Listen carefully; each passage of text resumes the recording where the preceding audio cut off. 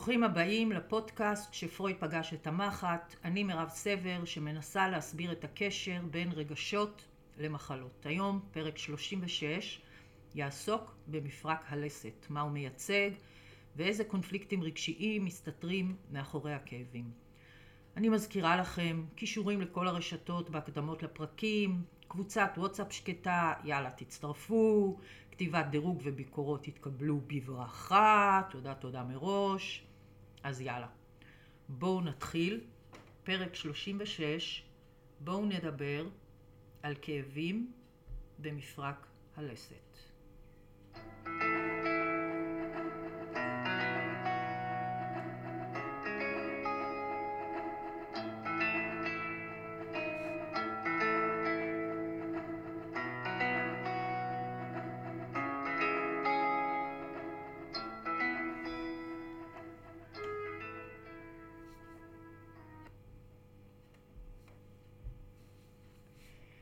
אז כמה מילים על האזור.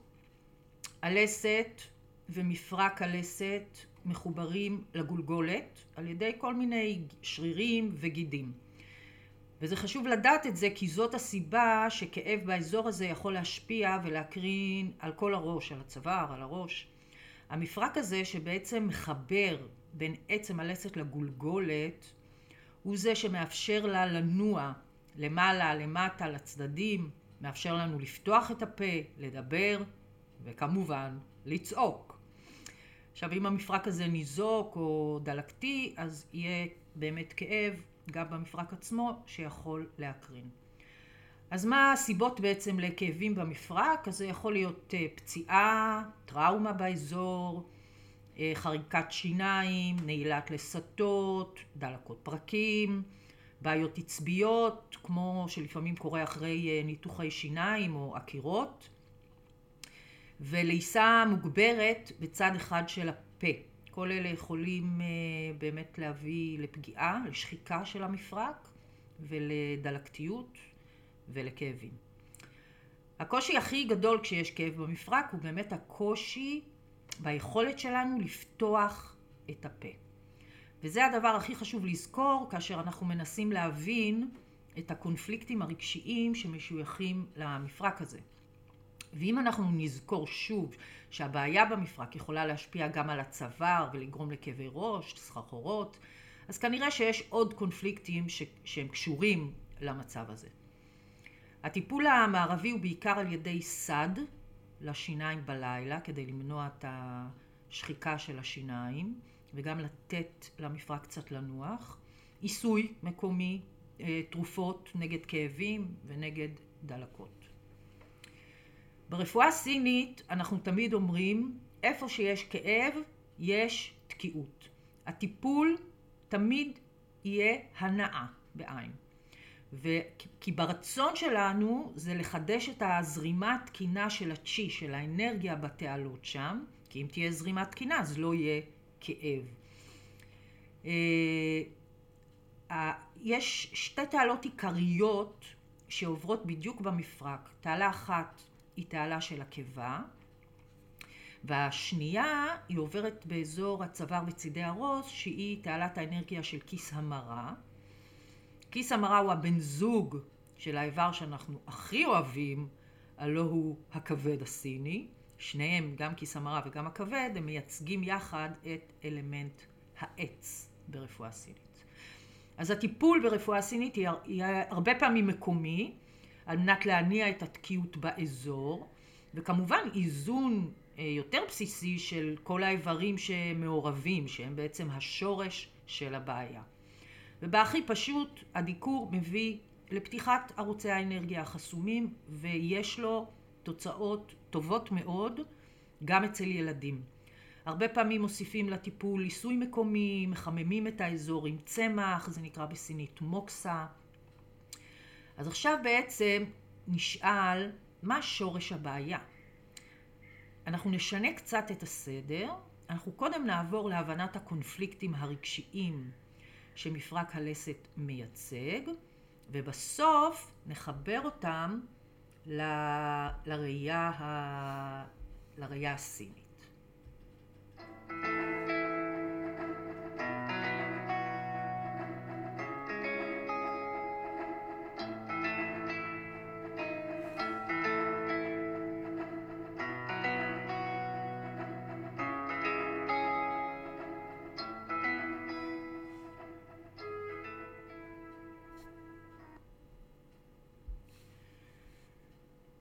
אז שוב, כדי להבין את הקונפליקטים הרגשיים מאחורי כל בעיה, צריך להבין מה תפקידו של האיבר. אז כאן הלסת משמשת אותנו לדיבור, ליכולת להגות מילים. והדבר השני, היא מאפשרת לנו, תחשבו על חיות עכשיו, היא מאפשרת לנו לתפוס את הנתח. נכון? אנחנו פותחים פה על מנת לאכול. לכן הקונפליקטים יהיו קשורים או לדיבור או למזון. אבל כמובן שאנחנו מדברים על הרמה הרגשית, אז כאן הנתח מייצג את מה שאני רוצה לעצמי, את מה שאני צריך, את מה שאני חושב שמגיע לי, אבל נשלל ממני. את מה שאני רוצה לקחת, אבל יש חזקים ממני ואני לא מסוגל לקחת לעצמי. עכשיו זה יכול להיות כל דבר, זה יכול להיות אוכל כמובן, בן זוג, אמא, אבא, מקום עבודה, מצב מסוים, הערכה, הכרה, כל מה שנחשב הנתח שלי. הגיעה אליי מטופלת צעירה בת 29, ואחת מהתלונות שלה היה כאב במפרק בשני הצדדים. הבן זוג שלה מתלונן שהיא חורקת שיניים כל הלילה. במהלך הטיפולים דיברנו הרבה על הזוגיות שלה, ושם עלה שהרבה פעמים היא נשארת עם הקונפליקט שאומר להגיד או לא להגיד. מהפחד שאולי אם היא תגיד דברים, אז אלה עלולים לגרור ריב. אז הרבה פעמים היא נמנעת והיא נשארת עם התסכול. תוך כדי הטיפולים התחלנו לפתור את הקונפליקטים וללמוד איך לדבר בלי לעורר ריב. הכאב במפרק השתפר, אבל הוא לא נעלם. באחד מהטיפולים שאלתי אותה, תגידי, אולי יש סודות במשפחה שלך? והיא נקראה מצחוק וענתה, מה זאת אומרת? כל המשפחה שלי חיה על דברים שאסור להגיד. שתי הגבות שלי עלו הפעם, לא רק אחת. והיא התחילה לספר שקודם כל בילדות שלה, כשההורים שלה היו בתהליכי גירושים, היא כל הזמן שמעה מאמא שלה, לא להגיד לאבא את זה, לא להגיד לאבא את זה, עד רמה שהיא ממש פחדה להוציא מילה, כדי לא לגרום לריב בינו לבינה, וכדי שאמא שלה לא תכעס עליה. וזה די תואם את השחזור שהיא עושה במערכת הזוגית שלה, נכון? היא גם לא מדברת כדי לא לגרום לריבים. מעבר לזה, שלחתי אותה לדבר עם ההורים שלה, עם הדודה שלה, לנסות לברר אם יש איזה סוד גדול יותר במשפחה. וכשהיא חזרה, התפוצצה מצחוק ואמרה, תקשיבי, אף אחד לא מדבר על כלום. ואני יודעת שהיה ילד שמת, ואני יודעת שהייתה ילדה אוטיסטית שנמסרה, ואף אחד לא מוכן להזכיר את זה. הכל בהסתרות. אי אפשר להוציא מהם כלום. אז הנה הקונפליקט הראשון. מה אסור לי להגיד? והקונפליקט הזה יכול להתחיל בעץ המשפחתי, הוא יכול להימשך בילדות, ובעצם אל עבר הזוגיות שאנחנו מקיימים ממש עכשיו.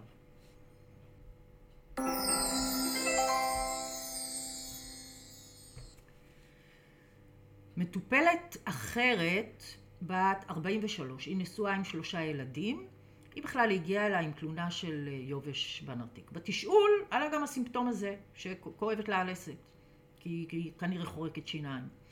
התחלנו לדבר. עכשיו, יובש בנרתיק כבר נותן התחלה של חיפוש של קונפליקטים בזוגיות. ובגדול זה היה העניין שהיא מתעסקת איתו. הרבה מאוד תסכול, הרגשת חוסר מימוש בתוך הזוגיות. היא כל החיים שלה הייתה מרצה מאוד, תמיד שמה את הצרכים שלה בסוף. והיום היא כבר לא מוכנה יותר. היא יודעת ומרגישה שבעלה שאוהב אותה מאוד מאוד מאוד, וכל מה שהוא רוצה זה לעשות איתה הכל ביחד. ומתוך הפחד הזה לאבד אותה הוא לא מאפשר את זה. והיא מרגישה חנוכה וכועסת. היא מנסה למצוא כל מיני פתרונות יצירתיים על מנת לקבל קצת מרחב משלה. היא הגיעה רחוק עד כדי להציע יחסים פתוחים בתקווה שזה יאפשר לה את המרחב. הוא כמובן נתקף פאניקה מכל הסיפור ומדברים. אחרי ששמעתי את כל הסיפור הסתכלתי עליה כמה דקות בשקט, ואז שאלתי, את אוהבת אותו בכלל? והיא הורידה את הראש וענתה, לא יודעת. שתקנו שוב. ואז היא הוסיפה, אני לא חושבת שבכלל הייתי מאוהבת כאשר נישאתי לו. ואני מבינה שזה לא על השולחן ביניכם, שאלתי. היא פערה עיניים ואמרה, השתגעת? ומיד חיברתי לה את הכאב הזה בלסת, לדבר האחד הזה שהיא לא יכולה להגיד. הרבה פעמים מול עצמה ובטח מולו. דרך אגב, הכאב הזה בלסת שלה הופיע רק בחודשיים האחרונים, שזה בערך התקופה שבעלה חזר מהמילואים, והקונפליקט הלך והתעצם בתוכה בעצם. בטיפול האחרון אמרתי לה שלפני שהיא מחליטה לשנות סדרי עולם ולחפש פתרונות בחוץ, היא חייבת להבין מה היא מרגישה או לא מרגישה, מה היא רוצה באמת, ובעיקר אם היא מוכנה לשלם את המחיר של הבחירה שלה באשר תהיה. אז גם כאן הכאב במפרק מסמל את הקונפליקט שאומר מה אסור לי להגיד, מה אני פוחדת להגיד, מה אני רוצה אבל מרגישה שאני לא יכולה.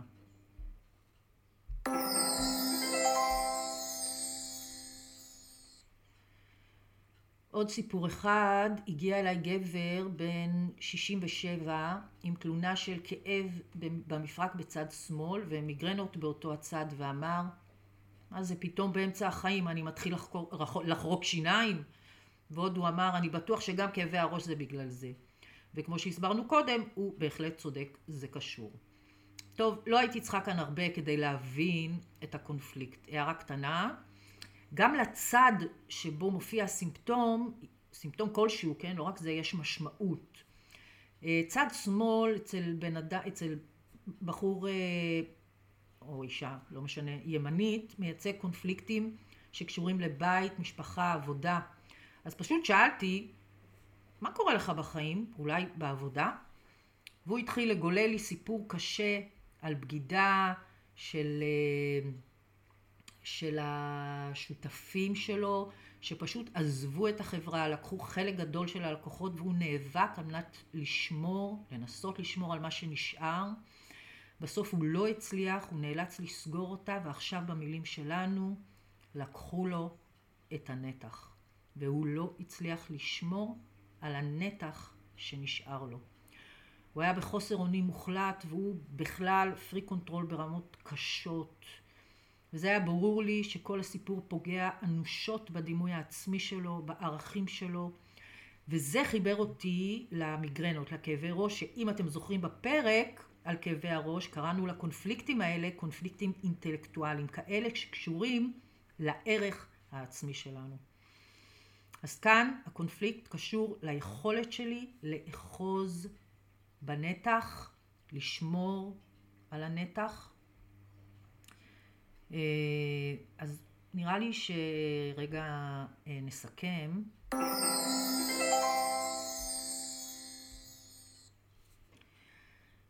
אז בעצם הקונפליקטים שמשויכים למפרק הלסת, בין אם זה כולל חריקת שיניים ובין אם לאו, בכל מקרה, כאב ופגיעה ביכולת שלי לפתוח את הלסת במלואה, יהיו קשורים או לדברים שאני יכולה או לא יכולה להגיד, או סודות שאסור לי להגיד, במשפחה, בין ההורים, בזוגיות, או ביכולת שלי לאחוז בנתח, במה שאני מגדירה כנתח שלי. עבודה, זוגיות וכו', הזכרנו את זה קודם. אם נתבונן על הדבר בראייה יותר רחבה, אפשר לשער שהסיטואציות האלה מחביאות כעס מאוד גדול, בין אם אני מביעה או בין שאני לא מביעה אותו. ויש כאן קושי גדול בלעכל את המציאות. ברוב המקרים תחושה של כישלון שקושר את כל האירועים לערך העצמי שלנו כנראה מופיע כאן. אז אם אנחנו נחבר לרפואה סינית, אז אתם זוכרים שתעלת האנרגיה שעוברת ממש במפרק קשורה לקיבה. והקיבה קשורה למערכת העיכול וליכולת שלי לעכל את המציאות. התעלה השנייה שמקיפה את המפרק קשורה לכיס המרה, בין זוגו של הכבד האגדי שלנו, אלמנט העץ, וקשור לכעס. הזכרנו גם שיכולים להיות תופעות נלוות, למשל הכאב יכול להקרין לראש, לגרום לכאבי ראש, וכאבי ראש קשורים לקונפליקטים של ערך עצמי. הכאב יכול להקרין גם לצוואר שקשור הרבה פעמים לעקשנות. אז באמת על כל זה דיברתי כבר בפרקים הקודמים. הפרק על הכעס הוא חשוב גם לכאן, אז כמו שאנחנו רואים בסוף, הכל מתחבר. לסיום, אני רוצה לשאול, ואצל ילדים מה? מה מחפשים אצל ילדים?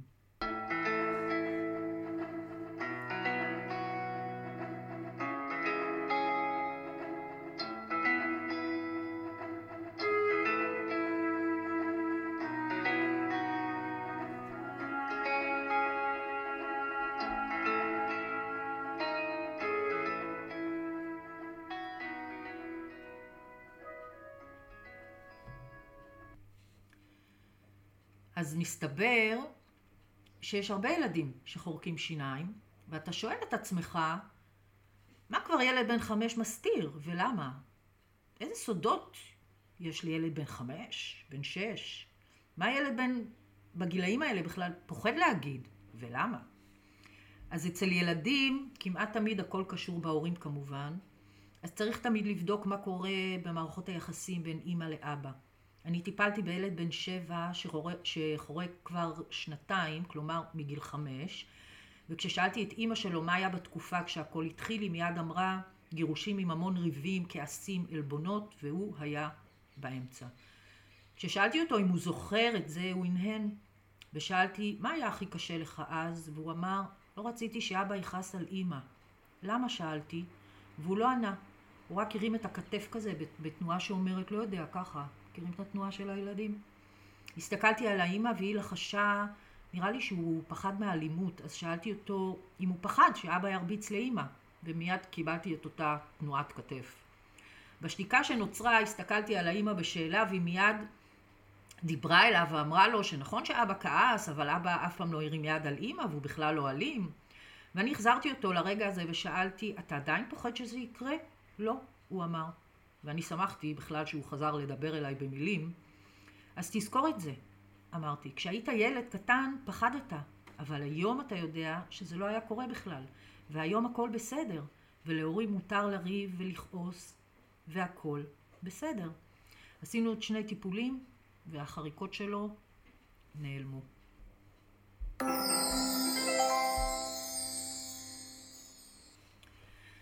עוד סיפור שאני זוכרת במעומעם, אני לא זוכרת את כל הפרטים, אבל הוא היה ילד בן 8 שהגיע אליי עם חריקת שיניים, ולאורך כל הטיפול שדיברנו רגשות, אמא שלו כל הזמן הזכירה לו, בבית שלנו לא כועסים, נכון? והזכירה את זה בגאווה כזאת. ואני זוכרת שלקח לי כמה טיפולים עד שהבנתי שהילד, שזה מוטו בבית, שהוא גדל בבית שאסור להביע כעס או זעם, והוא פשוט מבטא את זה בלילה, בשינה. וכמובן, אז כאילו צריך לקחת את זה בחשבון, גם בתים שאסור בהם לכעוס, כי זה בתים שצריך לדבר, וכעס זה לא נכון, אז כל הכעס הזה פשוט בא לידי ביטוי בלילה. כמובן, הדבר הבא שצריך לברר, זה אם קיים איזה סוד בשושלת, או אצל מי מההורים, או ביניהם, משהו שאסור להגיד או לספר אותו. בעודי כותבת, אני נזכרת בילדים שחזרו מהשבי, ושהם מדברים בלחש. הם היו בסביבה לא בטוחה, בה אסור היה להם להרים קול ולהשמיע. ובטוח שהיה אסור להגיד דברים, ובטח שלא להשתולל בזעם, והכל נשאר בפנים, ויוצאת רק לחישה. אז אם נסכם את זה, ילדים הם תוצר של הסביבה בה הם גדלים, וכולנו היינו ילדים. ותמיד כדאי לחפש את השורשים שלנו אי שם בילדות. אז אני חושבת שזהו להיום. מקווה שהייתי לעזר. תודה לכם, ואנחנו נשתמע בפרק הבא.